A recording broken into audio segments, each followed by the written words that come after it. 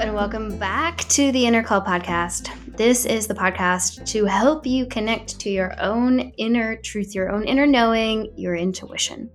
I'm here to help educate you as to how to hear that intuition, how to trust it, how to bring it more and more and more into your life. And I'd like to bring guests that are actively doing that are walking the talk, so to speak. Nadia Carta is one of those people. I had her on for the part one of this interview last week. So if you didn't catch part one, I would suggest you go back and listen to last week's episode. And this week, we continue the conversation. Part two. I really enjoy talking to Nadia. She is a breath of fresh air. She's a Google exec, but she is also a TEDx speaker. She is an inspiring coach. She helps people on their career path.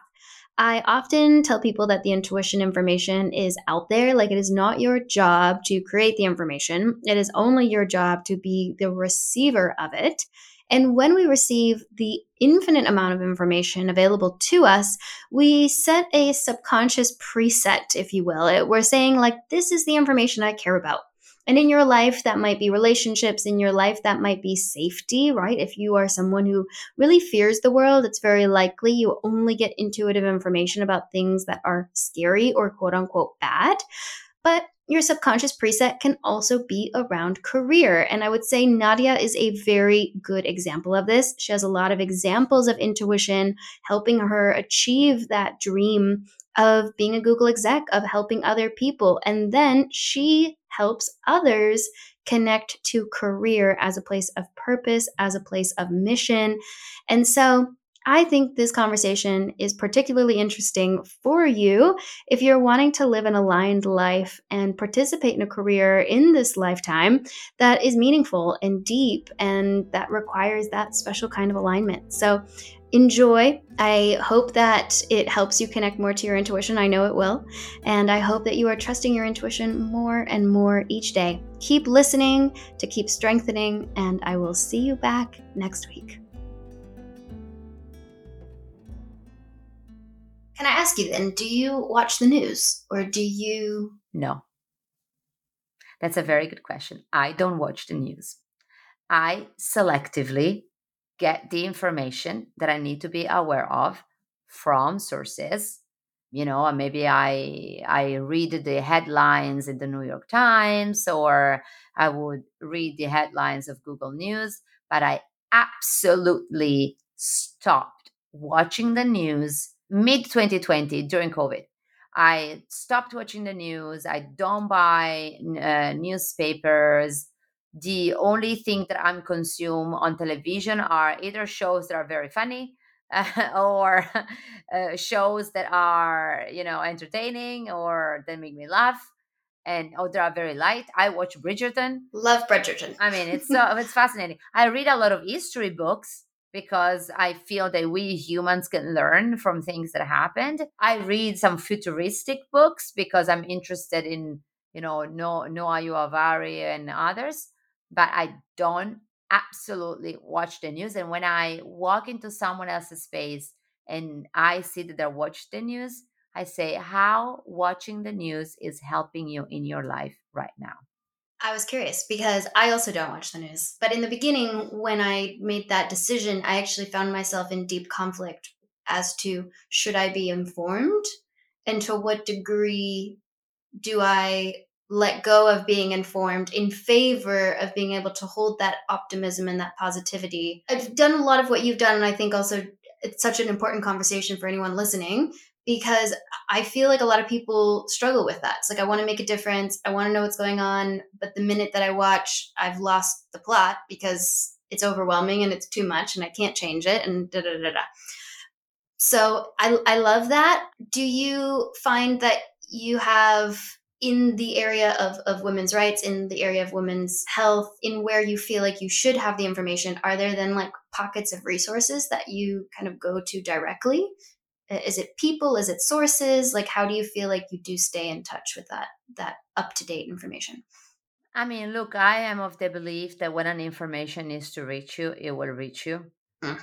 Last year, when all all happened around abortion and all of the news about women bodies, got me so upset.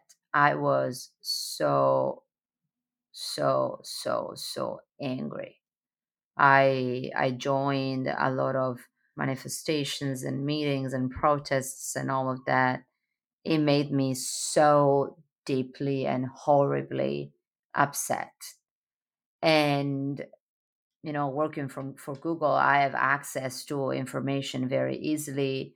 There's a zillion of threads, and I mean, of course, I'm on social media, and so it's not that I decided to live on a cave or completely isolate myself, but there's a difference between reading the headline of what's going on in the world, like what happened in Hawaii last week. That was horrible. Like, I am connected to what's going on, right? But there's a difference between knowing what's going on and dwelling into the events. If we think about it, and again, I mean, I'm in the media industry myself, and so I understand, and then people wants to know and all of it. But what's the point in watching 2 hours deep dive on what is happening in a given country? I mean, or a crime, or what I mean. It won't help me. Like, unless I'm in that field of operation, that maybe a work decision needs to be taken out of those facts. For me personally, that doesn't have any impact on my life. Now, I believe that information should be out there. I'm not saying, and I'm not urging people to stop watching the news and all that.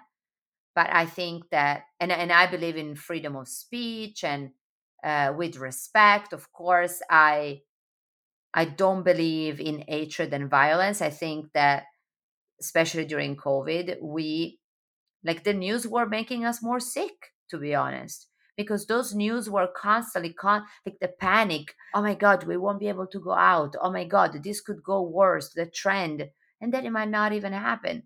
I saw such a dramatic difference between Italy and America. In Italy, the news were nonstop. We couldn't get out of our houses. We couldn't even go for a walk. It was terrible. Then we arrived here in New York, where people were always able to go to the park, people were always able to take some fresh air and etc. And we were okay anyways.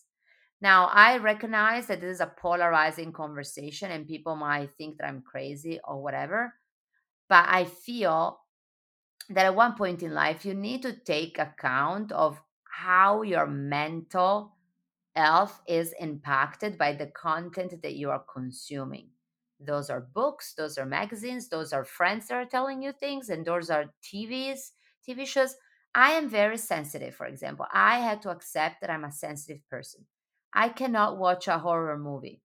I'm still traumatized from, I think I was 12 or 13. Somehow I was exposed to Hannibal Lecter and I didn't sleep for 20 years.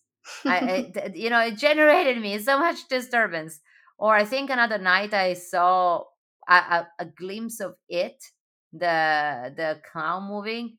Jesus, traumatized. So I am sensitive. Like, there are people that can go and see horror shows and not be bothered by it. I cannot sleep for months. I was watching Game of Thrones, and I think there was a scene that for me was too much, and it bothered me for weeks. So I had to do a favor to myself, and I had to recognize and make a service that I cannot consume certain content because my brain spins.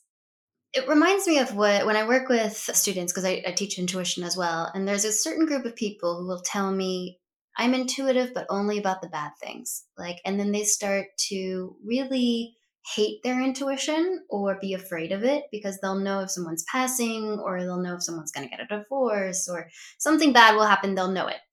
But I really believe that it's based off of largely the material they're consuming and where their subconscious dial is set. Like, if you're kind of set to the tone of the pessimism, you're also setting an awareness in your energy field in your mind to say that's important. Like, that's the thing I should be paying attention to. Whereas if you're optimizing for the solution or the answer, I think that's where you're that's where you're going to go. So I also really love what you told your friend, which is okay, great. Like you're that pessimistic. What are you going to go do about it, right? Are you going to go run for office? Like what's the solution? Where are you pointing your subconscious? I think it's a really interesting conversation. Oh my God. Well, they say that action goes where attention goes. And again, neuroscientific evidence, the more you think about something, the more your brain is going to go there. I was listening, what is his name? Joe Dispenza. He went on a show with Stephen Bartlett on the Diaries of CEO. And the title was very catchy because the title says, Can your thoughts make you sick? And I was getting my lash service, and it's typically very long, and the episode is 2 hours. And I said, okay, I'm gonna listen to this today. And that's how Joe Dispenza starts. It says, your thoughts can either heal you or can make you sick.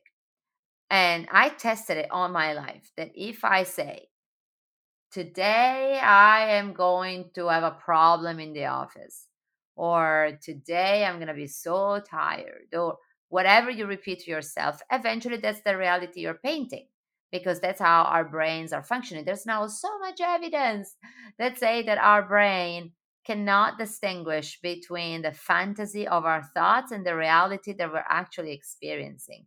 I mean, fascinating. Again, I would love to get a PhD in all those materials. And so, if that is true, we like our thoughts are truly the most powerful things we have. And one of the reasons why I'm very attracted by energetical work and Reiki and all that we do in meditation and all of that stuff, we know now that our brains are neuroplastic. There is the neuroplasticity element on it. And that if we sit in meditation and if we use a mindfulness approach to our life, we can heal our brains. And so, again, going back to the news and going back to the content that we're consuming, the moment we realize that our brain goes into the content that we're seeing, it can be either a recipe for success or a recipe for disaster. So it depends on how people decide to want to live their life. Like I took a very firm, very Virgo type of decision in my life, which is I only want to be bothered with things that are going to make me happy, that are aligned with my purpose, and that are going to generate more wealth and success for me and those around me. My life is way too short. I'm hoping and putting in the universe that I want to live until I'm 100 years and healthy, in shape, and all of it. I don't have time to waste. Yeah. And I don't think anybody does. I want to touch on that because I really see you as someone who lives what you speak. I mean, if you even consider Sardinia, I looked it up, it has twice as many sheep as it has people. So you're going from the lowest population per 1 meter or foot, I suppose, in Italy to the most densely populated space of Manhattan in one lifetime. That's a complete, probably like percentage wise, very low chance of happening, right? Very low chance of happening. And so you've already proved it. I mean, to yourself, to the world, really, that like this sense of willpower, manifestation, energetical alignment, because I don't think willpower can get you there on its own, has like catapulted you into a completely different reality. Like you've reshaped your life. And it in your world now, not only do you work at Google, but you also coach people. And so when you are helping someone understand the power of that it is absolutely possible, no matter where you are starting, to end up in a completely different place. What do you feel like is the key message or the thing that you feel you really tapped into? Maybe subconsciously, you didn't even know you were tapping into it, but that you feel you see people do, I guess, wrong or like differently Yeah, would be. that's a very good question because I was recently in another show and they asked me a similar question. And I also do a lot of public events like public speaking. Last February, I spoke in a college to 200 students with my, Spark Your Zeal story. And it's fascinating because I always thought that I was escaping from something. The narrative that I had made in my head is that I was able to do all that I did because I wanted to escape from my upbringing and from the situation that I was in. And so I was like, okay, I was surely escaping. And then someone heard my speech, and they approached me and they said, Nadia, what would you say that sparked your zeal when you were 18 and that enabled you to leave? Because my whole narrative is spark your zeal. I've wrote a program about it. There's a whole thing in there. And they're like, what would you say that sparked your zeal at the very beginning? And that question made me think, because this is now when I'm with my clients in my practice, but also when I'm writing my books, when I'm with my daughters, when I'm with my team at Google and all of it. And I came to the conclusion. So this will feel very woo woo, but I came to the conclusion that it's all about love. Like, even before the willpower, even before the confidence, even before the desire of creating great things. Like, I love money, for example. It's one of the things that I like the most, right? Like, making money, spending money, generating money for me, for others is one of those energetical things that I really like. But it all starts with love. And it's interesting because, again, I said I lost my mom 10 years ago. And when I was writing my memoir, it gave me an opportunity to reflect on my upbringing.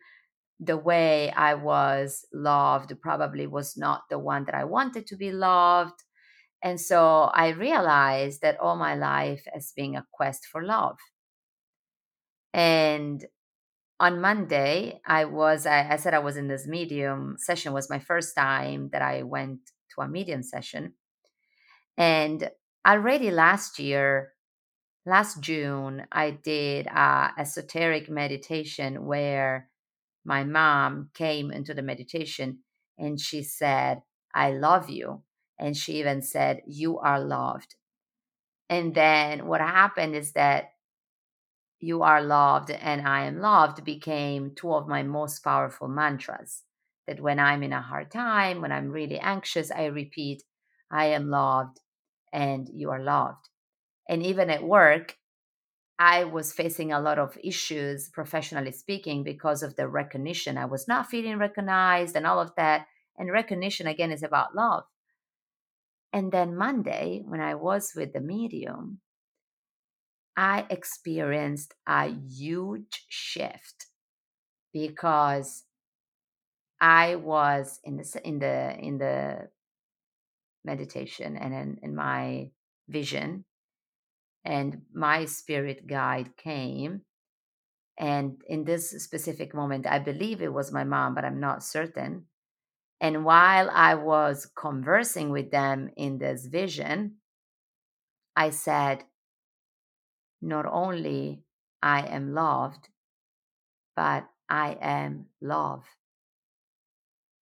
And this for me was an incredible shift because I went from I am loved, and so the power is on someone else loving me, to I am love. And so I am now certain that I am love and I represent love wherever I go. Because even when I see people messaging me, it's been fascinating. People started sending me gifts at home. People send me beautiful messages on Instagram on how even see me gives them energy to move forward.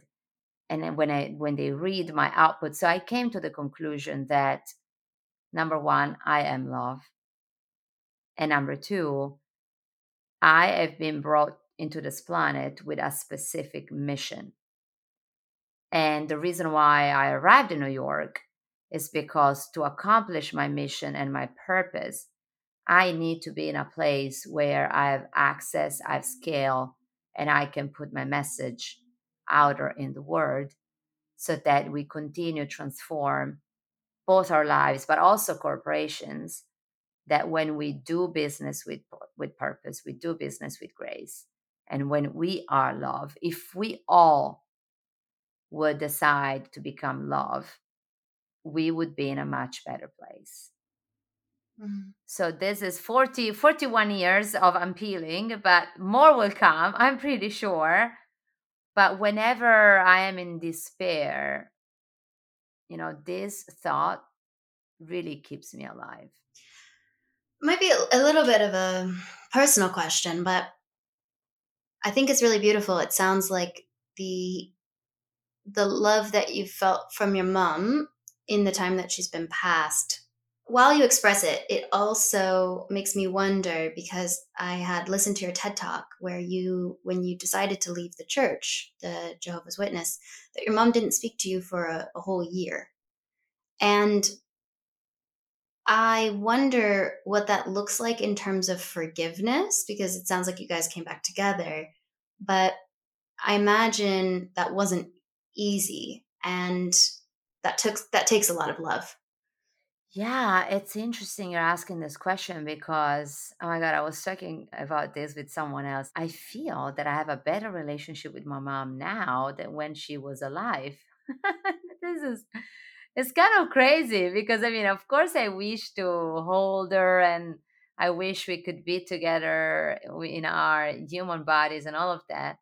But I feel that I have such a better relationship with her now because, well, I did my own healing and I forgave her for all that happened. And I, like, one of the biggest unpacking for me in therapy was that she didn't know any better. And it's fascinating because sadly, I believe that a lot of her sicknesses were caused by how her brain was unable to process all of the things that were happening in her life. Like I feel extremely privileged because I was able to heal myself. I was able to find the strength to go to therapy and get help and embrace my own transformation journey. Like I feel extremely lucky. I wonder what would have happened if I would not have those privileges, right? And so she didn't have those privileges. She ended up probably in wrong situation and a lot of wrong things. And since I did a TED talk, actually I should do a revised TED talk to revise that one because even in the 3 years that passed, I feel such a different person. I feel that I am extremely healed. And right now, anger doesn't have a space anymore in my body. I was very angry still with a lot of my family members, my dad, so many people, right? For a lot of things that happened.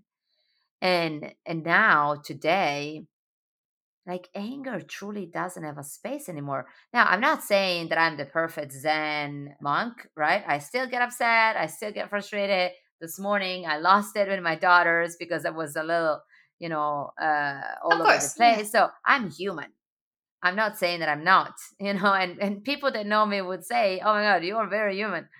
But at the same time, I took an active decision to, if something happens, process it in the moment and not hold into those energies and move on.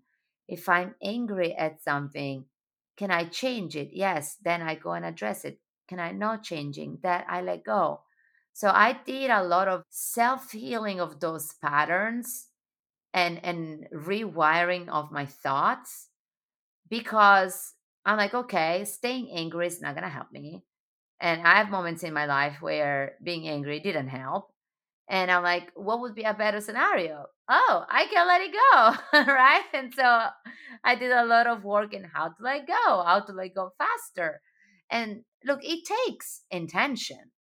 Here's my biggest message to whomever is listening to this podcast. It takes so much intention. I'm coming and speaking about this work after probably 3 years of intense daily practices. I journal every day. I meditate every day. When I catch my thoughts going in the wrong place, every time I take them back. It's if you want to transform and you want to become the better version of yourself, you have to put the hard work in. I go to therapy every month. I see my coaches twice a week. It cannot happen otherwise. Yeah, there's a big difference between unexamined anger or really unexamined emotion in any sense of the word, but the examining of it, the awareness of it, and then the work behind it is what transforms it. That's beautiful. I really love that. I will end on this because I really loved seeing on your resources tab on your website that one of the first things you do with people is have them write a love letter to themselves, which I love. And I'm curious, if you were to write a love letter to yourself today, what would you feel like you needed to hear? Hmm. Thank you for this question, and thank you for appreciating the love letter. It's funny because I'm going, I consume a lot of this work as well from other people, and everyone these days is talking about the love letter. And I'm like, oh, I wasn't crazy. Then it is the love letter. Look, some people say it's cheesy, and some people are like, oh my God, the love letter. Are you crazy? And stuff like that. But for me, this deciding and really embracing that the source of love that I needed the most was loving myself, and that would have created and enabled everyone else's love towards myself. Like, mind you, I love to be loved by my daughters. I love to be loved by my husband and by my friends and all of it. But whenever I sit down and I journal and I repeat to myself how much I love what I'm doing, how much I love how people are transforming themselves thanks to these messages. And honestly, how much I love also my flaws and imperfections and my mistakes. I'm not perfect at all, very far from it.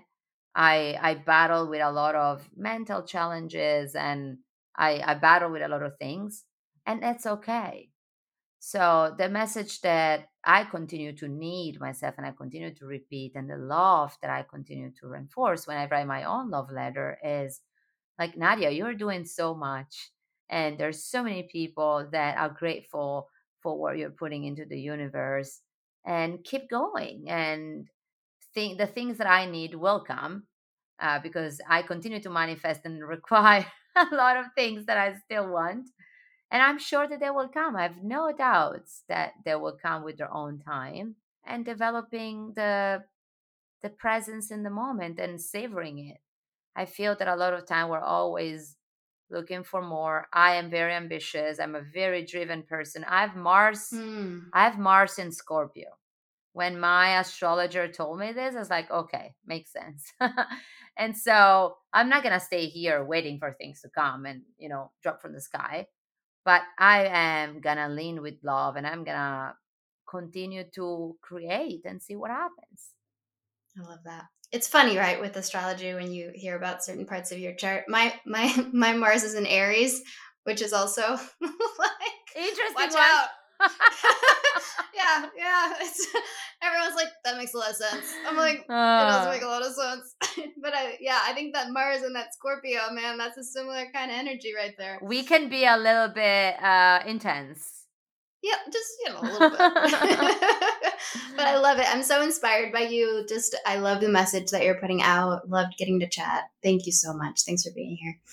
Well, thank you for the opportunity. You are truly fabulous, and please continue doing this work. You as well. I will send that right back to you. Thank you. Okay. Bye. Bye. Have a nice day. You too. Thanks for listening. Thanks for being here. Don't forget, subscribe. If you are one of the people that listen to our podcast, and we actually got stats back, like 70% of you listen and you're not subscribed. And it would just be the best gift to subscribe. So click that little button so that you can be a subscriber. You can be an innie at the Inner Call Podcast versus an outie. Come be an innie at the Inner Call Podcast. So subscribe. We would really appreciate it so that we can bring more guests, bigger guests you love. Thanks for being here.